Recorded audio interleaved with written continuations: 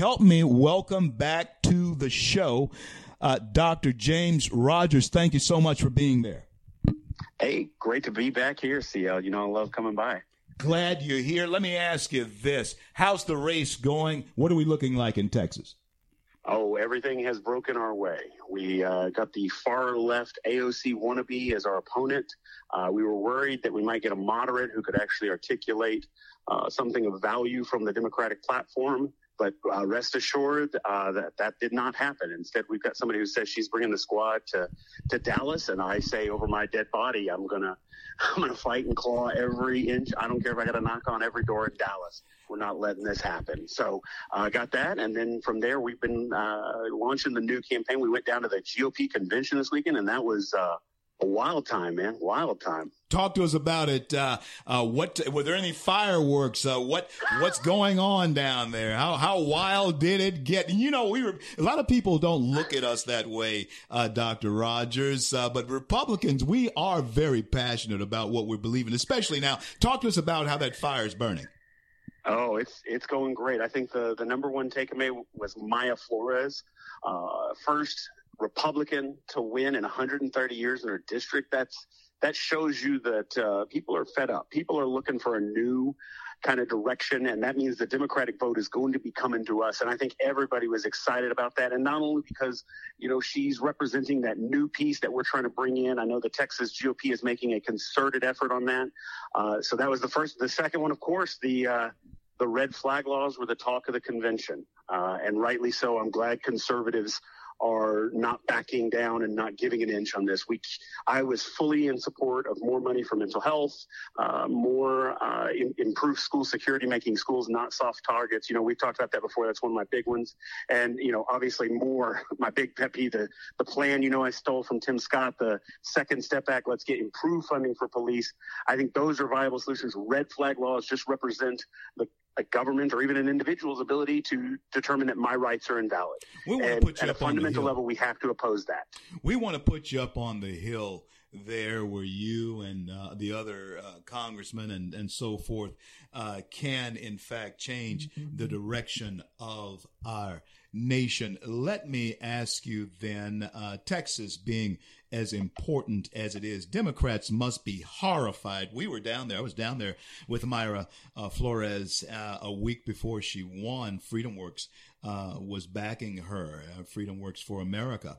And I certainly think that there should be a horror in the Democrat ranks. What message could they possibly have other than Beto O'Rourke to what's transpiring? Talk to us. Well, if the message is Beto O'Rourke or Joe Biden or Kamala Harris, I think that you are at a dry well. I don't want to hear from any of those because their solutions, so to speak, have gotten us $7 gas and empty grocery shelves. You know, I told you up here, I got a newborn baby. We can't get formula. Like, it's just not there. And this is America. We have to do better than that. And I think most people are seeing that. The Democrats' only play is going to be what they've done recently, which is amp up the identity politics and the divisiveness and the tribalism. And I think that's where Texas is trying to establish a more robust party. I know Matt Rinaldi is big in that and trying to get more and more people under the Texas GOP banner. And that was what I saw at the convention. That's the biggest takeaway, was the diversity of conservatives from all walks of life, because we're not playing around anymore. We can't do this fighting amongst ourselves. We can agree on these 90% of things. Let's not worry about these 10% we're not agreeing on, because conservatives got to unite.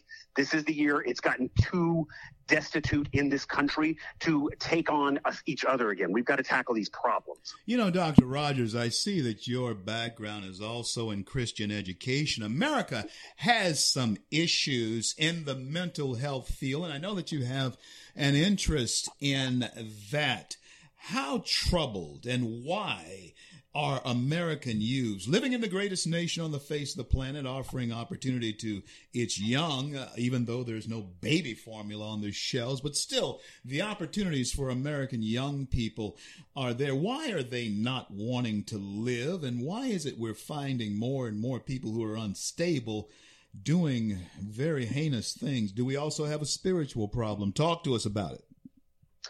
Well, I mean, I'm completely biased as a devout Christian, but I would say that there is a depth to the emptiness. And I saw that when I was an assistant principal in middle schools, and especially in these impoverished areas. I worked in the Bronx and in South Florida and all these places that really struggle with generational poverty. And what is the hope there? Because there's no industry other than crime. There is no, there's lackluster, if not completely lacking, education systems that will not equip you with the skills to break that cycle of poverty, because you've seen it for generations now. And so there's a despondence, I think. And then you also have the isolation. We are increasingly, isolated through technology, and it's pushed us again to these extremes in these little groups and little tribes. I think one of the big things schools should do is get away from the groupthink and the identity stuff. And I know I'm just, one of many Republicans saying that, but I think with the focus should then shift to more individual education plans, IEPs, more counselors. That's the kind of social and emotional learning we need to focus on, is actually one-on-one, not you are part of this group. And so because of that, these are your things. Because when that doesn't work, you are left feeling even more isolated. Well, if I don't feel the way my group is supposed to feel, then I am, you start to question your own authenticity. And I've seen that in so many kids that are, don't have the home structure or the church structure to give them that purpose and that love that they so sorely need. Wow. And questioning our authenticity, Americans, young people can see right through fakery these days. So Americans, let's be real about who we are. Dr. Rodgers, tell us all how if we're so inclined to help a candidate that display the type of credentials that you do and the desire that you have for Congressional District 30. Talk to us.